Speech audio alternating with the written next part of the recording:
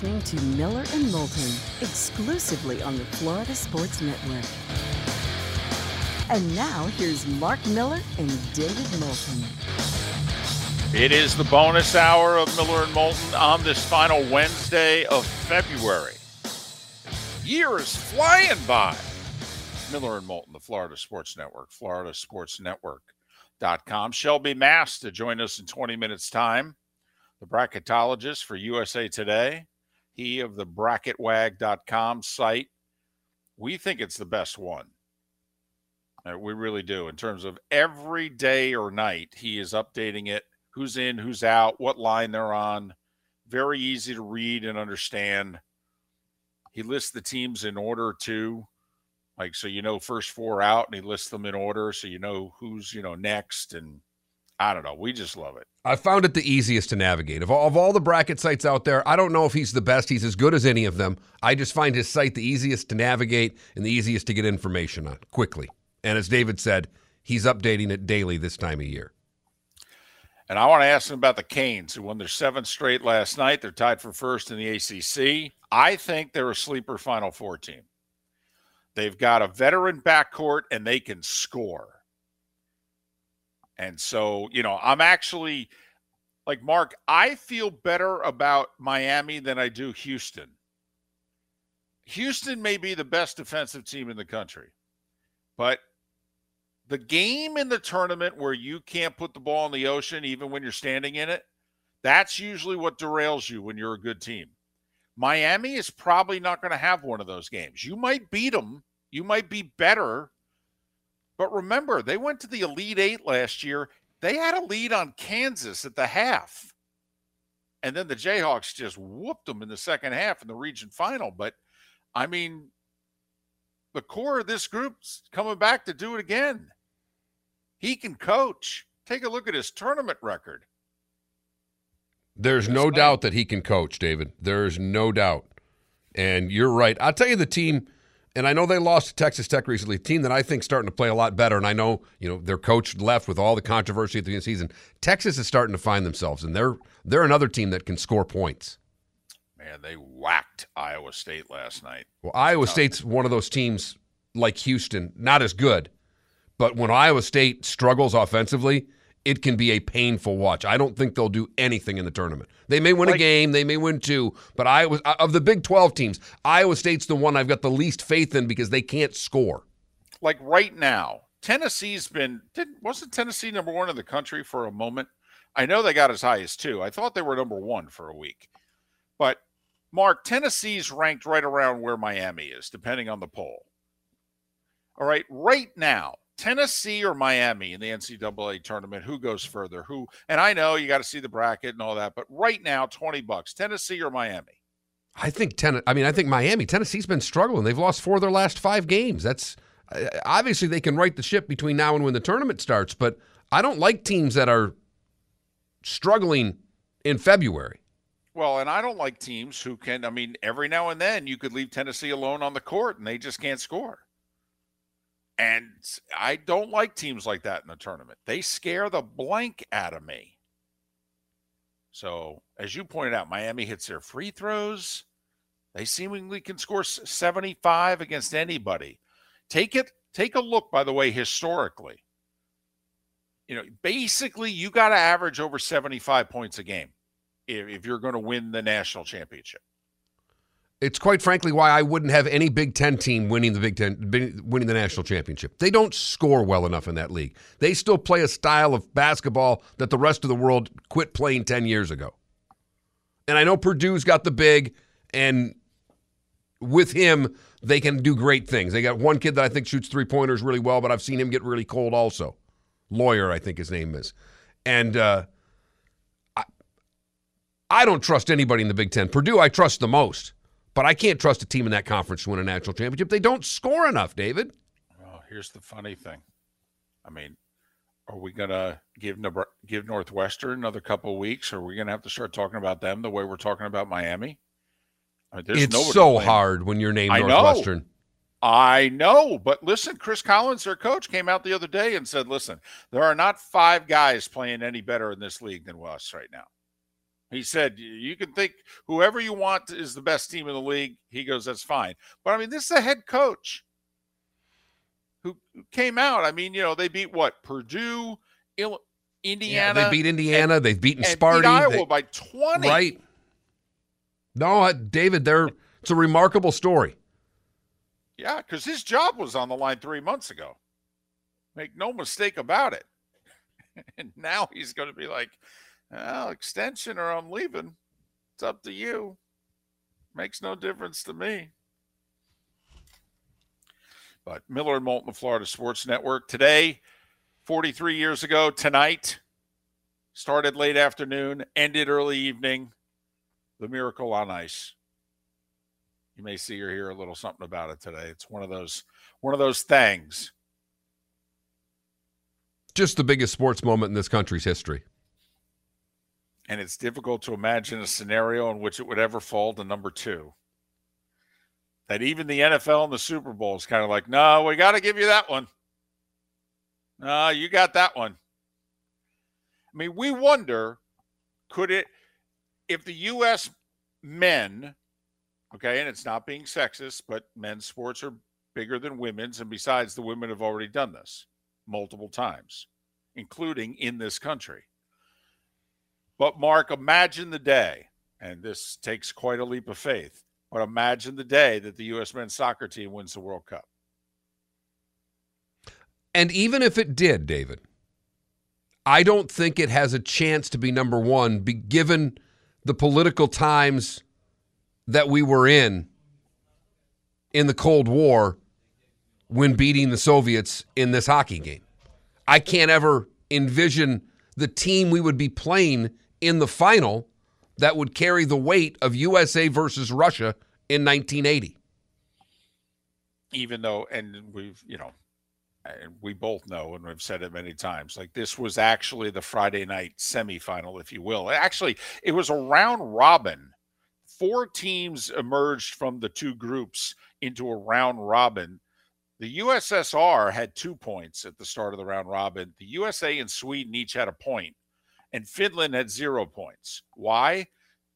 The Soviets had beaten Finland, get 2 points for a win. USA and Sweden had finished tied. And technically, we were the second place team in our group. That's why we had to play the first place team in the other group. And it was scheduled for either 5 or 5:30 in Lake Placid. And the Olympics and ABC went to the Soviets and said, hey, can you move this to the second game, 8:30? And they went, no. I mean, first off, like a country would have that choice today. Right. No. The team who won Group A, they have the power here, not the Olympic, not the IOC. Right. Let's make sure we get Finland, Sweden in prime time because that's a game everybody wants to watch. And if you've ever heard Al Michaels or Ken Dryden talk about it, they had to stay and continue to broadcast Sweden, Finland, of which no one was watching. And it wasn't on live. It was 2/3 empty. What is the great scene that was the giveaway that I wasn't smart enough at 10 years old to recognize is when Jim McKay's out in the streets setting up the broadcast, if you will. People are going crazy. Bat blank crazy. They're running around, jumping around. They've just beaten the Soviets. And he's trying to set up the game that they're running on tape delay. And it's why, by the way, we had to beat Finland Sunday morning to win the gold. When we beat the Soviets, we got 2 points. We had 3 points. Sweden and Finland tied. So Sweden got a point. They and the Soviets had 2. Finland had 1. So you went into Sunday, Sweden and the Soviets, the U.S. and Finland, all the medals were up for grabs. I believe because of goal differential, if we had lost to Finland, the worst we could do was a bronze. Like, we couldn't go from winning it all to nothing. But when we were trailing 2-1 going to the third, we were staring a bronze right in the face, potentially. And that's why when we won, we got the 2 points. We had 5. The best the Soviets could do was get to 4. hence we won the gold. Yeah, I mean, you'd have to draw up a scenario where we're playing who in the World Cup final? China? I mean... Well, yeah.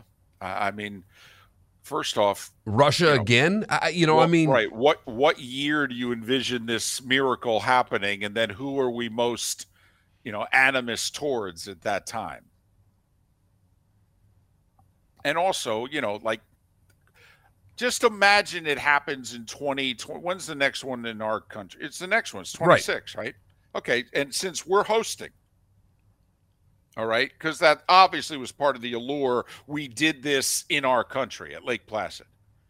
I mean, who would we have to beat? Well, who are the number one soccer nations? The problem is we're not at war with any of them, are we? Right. Beating England would be nice. We'd really enjoy it, but it wouldn't have the fever that it did with playing the Soviets. Beating Spain or France or Germany just doesn't have the same thing.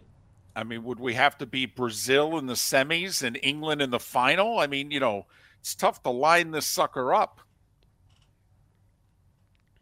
Do you think that could become number 2, though? Like if the U.S. men were to ever win the World Cup, do you think it would become the second biggest sports thing that's ever happened in our country's history? Or do you think we would still look at, for me, Duke, Kentucky's the second greatest thing I've ever seen.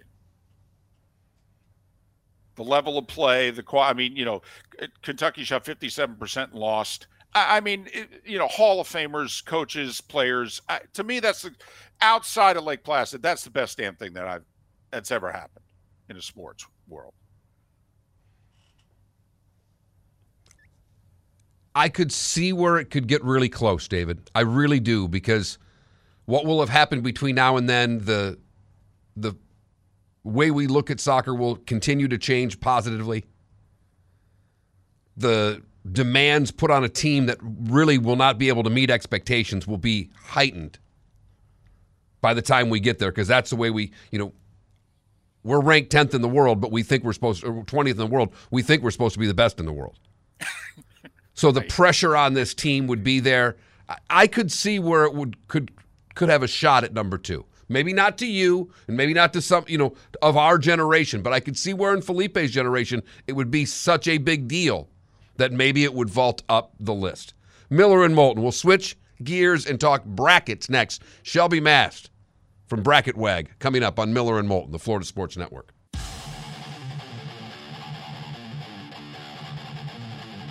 You're listening to Miller and Moulton, exclusively on the Florida Sports Network. 21 minutes past the hour. Miller and Moulton, Florida Sports Network, floridasportsnetwork.com. Shelby Mast, kind enough to join us. He is Mr. Bracket Wag, bracketwag.com. Follow him on Twitter at bracketwag, W-A-G. Shelby, David, and Mark, once again, how are you? I'm doing good, gentlemen. How are you? Well, we're doing fine. Listen, is there a scenario that you envision where Purdue, Houston, Bama, and Kansas are not the 1 seeds? Like, who has a legitimate shot if they win out to be a 1, if not those 4? I think the 2 seeds are all in play. Texas, UCLA, Baylor, and Arizona. A lot would have to happen, but this year there is not a dominant team or teams that are secure in their seeding. How high up can Miami's seeding get? They had a great win last night on the road at Virginia Tech, where somehow they were an underdog. You have them as a 4 right now. How high could Miami get? I think they could get to a 3. That's probably it. I moved them up to a 4 last night. That was a good win. Plus Xavier lost at home. Have some more scenarios like that where other teams above them lose multiple games and they can scoot on up. You've got Kentucky right now somewhat safely in, probably got about 6 to 8 teams between them and the bubble. But if Florida beats them tonight, first off, how close do you think that gets Kentucky to the line? And secondly, how close does that get Florida to being seriously considered? The game's in Florida, so if they lose, it's not a big hit to them. It doesn't hurt too bad on the road. If Florida were to win, it doesn't help them a whole lot because Kentucky isn't the Kentucky of old. They're just a bowl team this year, so it's not a big win. I could see maybe moving a couple of spots on the true seed line, but maybe Kentucky could maybe move up one line depending on how bad they beat them. I know you always point this out on your site. This is not to try to win your office pool, but I'm just curious, how many teams do you think are Final Four worthy right now? Because as you mentioned, there's no dominant team. So do we have 16 teams you think that are viable for a Final Four spot this year? Is that a fair number, Shelby? Given the right bracket, I think it could be as many as 20. There's no dominant team, so everybody is more on an even plane than usual, and I think it's going to make for a great tournament, I hope. Shelby, North Carolina's out, according to you right now. We agree for whatever that is worth. But, I mean, how many chances do they legitimately have to get in? I mean, they're at Notre Dame tonight. That won't do them any good. I mean, what, is Duke their only chance for a quad one win the rest of the way? I mean, can a team make the tournament without a quad one win? I don't think so. Not with this new system that the NCAA has put in. It's their baby. And so I think that you really do have to get at least one quad one win to figure in. Now, they play Virginia. That would be a good one. You get Virginia and Duke, you got two.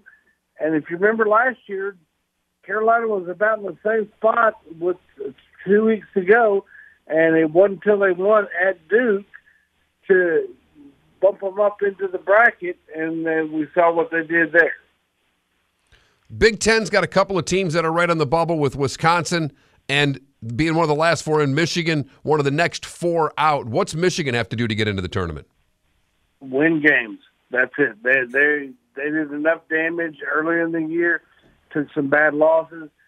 They need some big wins. They've had a few, but it's not enough right now. I think if they were to win, go 3-1 these last four, that might be enough, and then have a good showing in the tournament.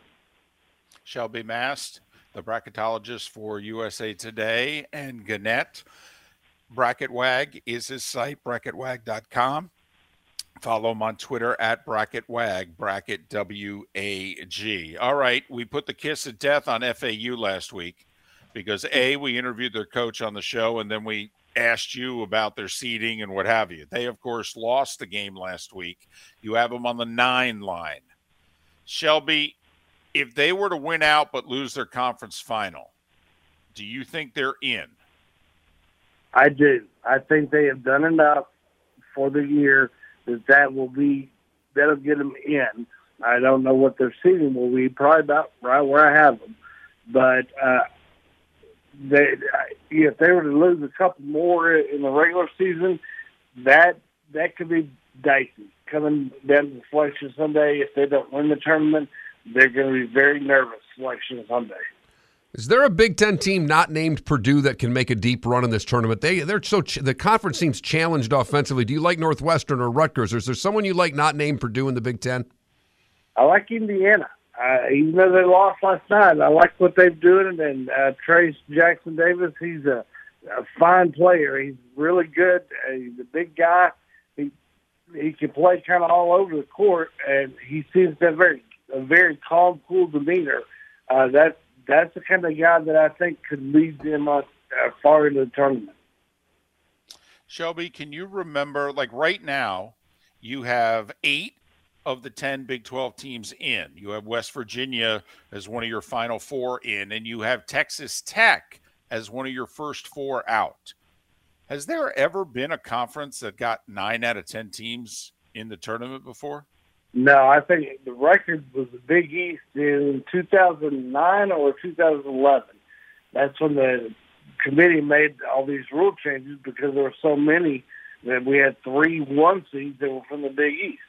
That, I think, is the most by a conference and most percentage-wise, probably last year, Big 10 or Big 12. Sorry. Do you think the Big 12 can get 2 Final Four teams in? The conference is so good, so deep. They've been beating one another up. Boy, we all think Kansas is really tough. I think Texas and Baylor are right there, too. I think this conference could get 2 in the Final Four. Do you think that's possible? I think it is. I just wonder if they're going to have much left in the tank when it comes time to play in the Elite Eight. I'm worried about the bottom of the conference, Shelby. We all know it's the best conference in the country, but now, the West Virginia is suffering losses. Oklahoma State's really starting to get beat up. You've got the Cowboys on the 10 line, West Virginia on the 12 line, one of the last 4 in, and Texas Tech is still on the outside looking in. I'm worried that at the end of the day, Shelby, they may only get 7 because they literally beat up the bottom of the conference and keep them out. Yeah, that's a real possibility. Can Oklahoma State and West Virginia just take on a little bit more water and be okay? I think the committee showed respect to the Big 12 by having 5 teams in the top 3 seeds. And so I think that could bode well for the bottom of the Big 12. But don't know. It depends on how they've got some games left to do things. And finally, Shelby, the ACC is having an internal debate as to just how good, bad, mediocre they are. When you look at the ACC this year, how do you grade them? Not great. They've got a lot of teams that are good or pretty good, but nobody except Miami and Virginia that are really Final Four worthy. I think they're getting multiple teams in because the size of the conference is just so big. They're gonna, law of averages, they're gonna get a bunch in. But I don't see them faring well. I'll be surprised if anybody gets to the Elite Eight. He's Shelby Mast. He's the Bracket Wag, bracketwag.com. Follow him on Twitter at bracketwag, W-A-G. Shelby, as always, thanks for making time for us. 5 he has right now in from the ACC. 5 with Carolina out. 9 from the Big 10, 8 from the Big 12 and SEC. Because he's got Mississippi State sneaking in. Miller and Moulton. Big one for the Gators tonight, hosting Kentucky.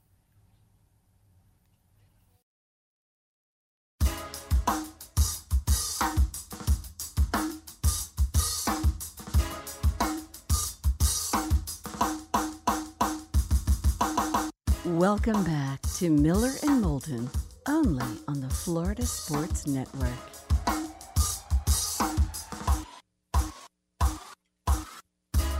"22 minutes before the hour. Miller and Moulton, Florida Sports Network, floridasportsnetwork.com. Before we get to good, bad, and ugly, what's on tap, today was the day when, all that stuff. Something happened yesterday, which in years past we would have done at least half a segment, if not a short segment on. The AAC released their football schedule. Well, there's no UCF in the league anymore. And South Florida has been down now for quite a while. Plus also, UCF, Cincinnati, Houston leave the conference. North Texas, UTSA, Rice, Charlotte, FAU, UAB. That's what's filling out the league now. That's a big drop-off, isn't it? That's a huge drop-off. I mean, when UCF and Cincinnati and Houston were joining the AAC, didn't we look at them as at least AAA programs? And now, obviously, they've all played their way up to the majors. I mean, Houston, had a Heisman Trophy winner. Cincinnati made the playoff. UCF had back-to-back undefeated regular seasons. They're all major league now. You can, say they're the Royals or the Marlins or what have you, but they're in the majors. They're in the show. North Texas, UTSA, Rice, FAU, Charlotte, UAB. David, it's like the AAC got relegated. You went Major League Baseball to your comparison. When you say that to me, and I know it's the opposite of how they do it, but it's like, wow, did a whole league just get relegated down a step? And if I stick with my baseball analogy, doesn't that right now, the hope obviously is for the league, but by the end of this decade, first off, South Florida returns to prominence and what have you, and they've played their way up like UCF, Cincinnati, Houston, and others have over time. But doesn't that feel very AA? 100%. For what it's worth, FAU, week 3 at Clemson, week 4 at Illinois, no FIU on the schedule anymore. I'm sorry, you got to figure that out. It's who your fans want to play. Figure it out.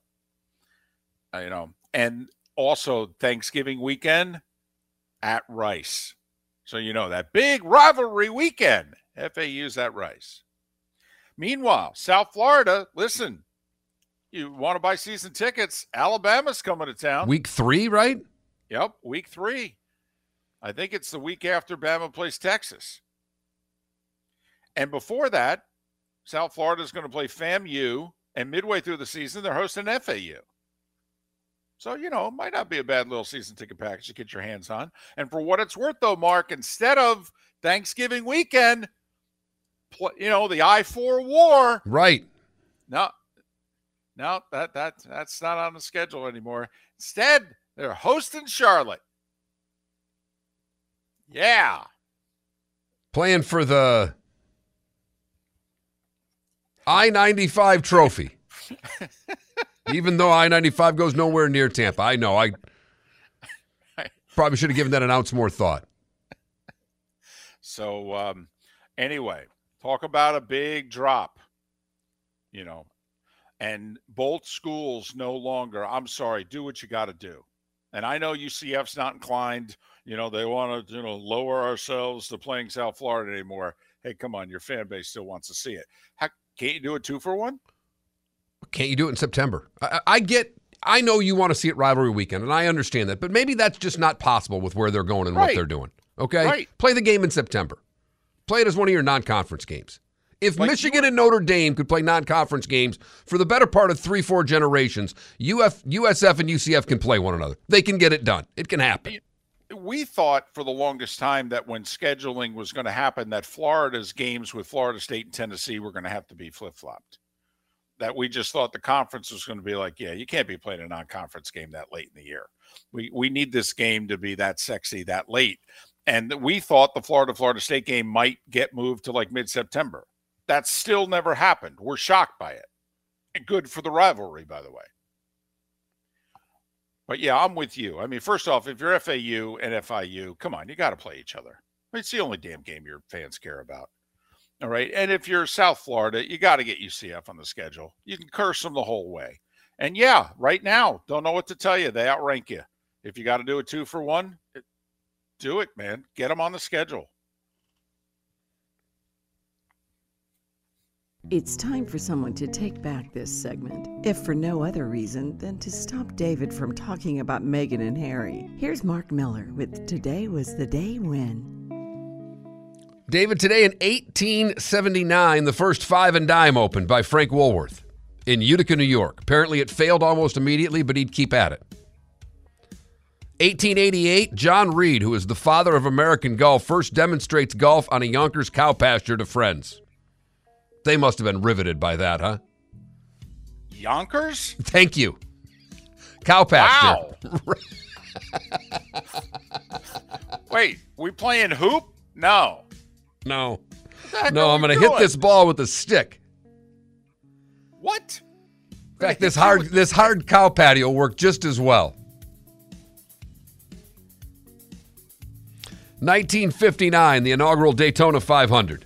Lee Petty and Johnny Beauchamp crossed the finish line side by side. Beauchamp declared the unofficial winner, and in NASCAR's true way of doing things, the ruling was overturned after 3 days by Bill France Sr. That sentence describes 75 years of NASCAR. No doubt about it. There are rules, and then there's what we say goes.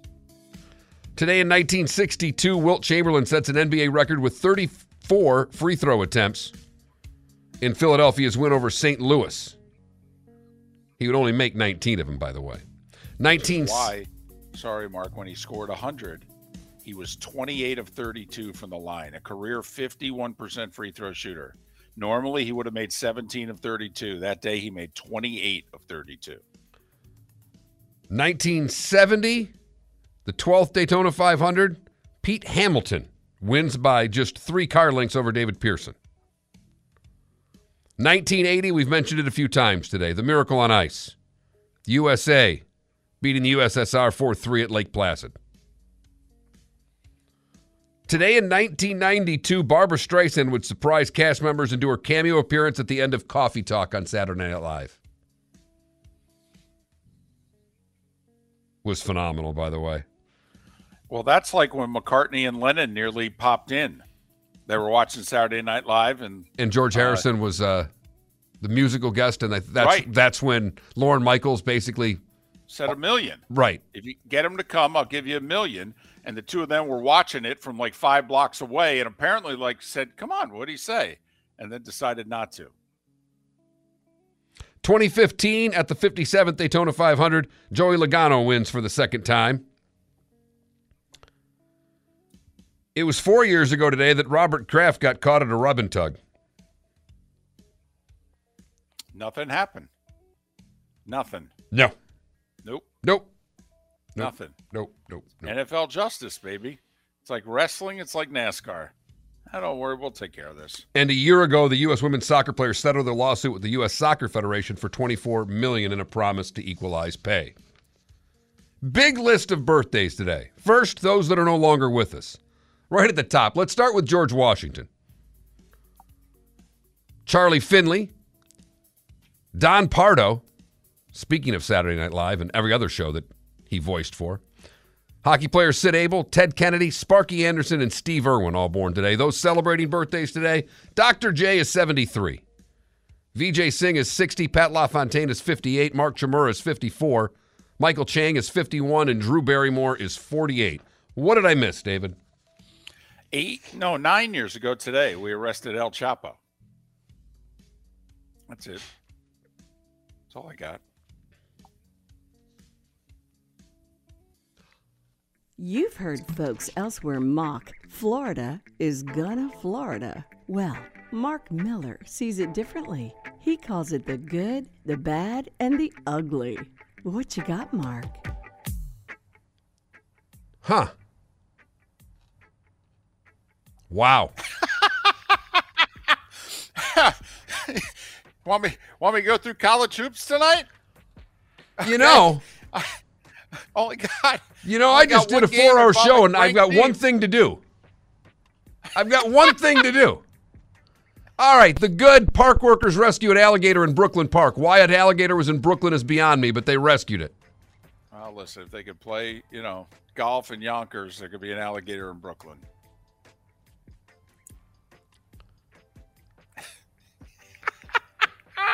I had nothing. I'm not going to lie. I've done the whole show without paying any attention to the good, the bad, and the ugly. Well, I'll give you the bad. Tonight's sports lineup. There's no NBA for another night. There's only 3 NHL games. Once again, anybody involved in the NHL paying attention to the sports world? All right, NBA's off. You might want to schedule a bunch of games while the NBA's off. No football, no baseball. It's just an idea. Crazy one at that. 3 games, none of them any good. College hoops tonight. Now, it's a big night. A lot of games being played. FGCU needs to win, thank you very much. At home against Lipscomb.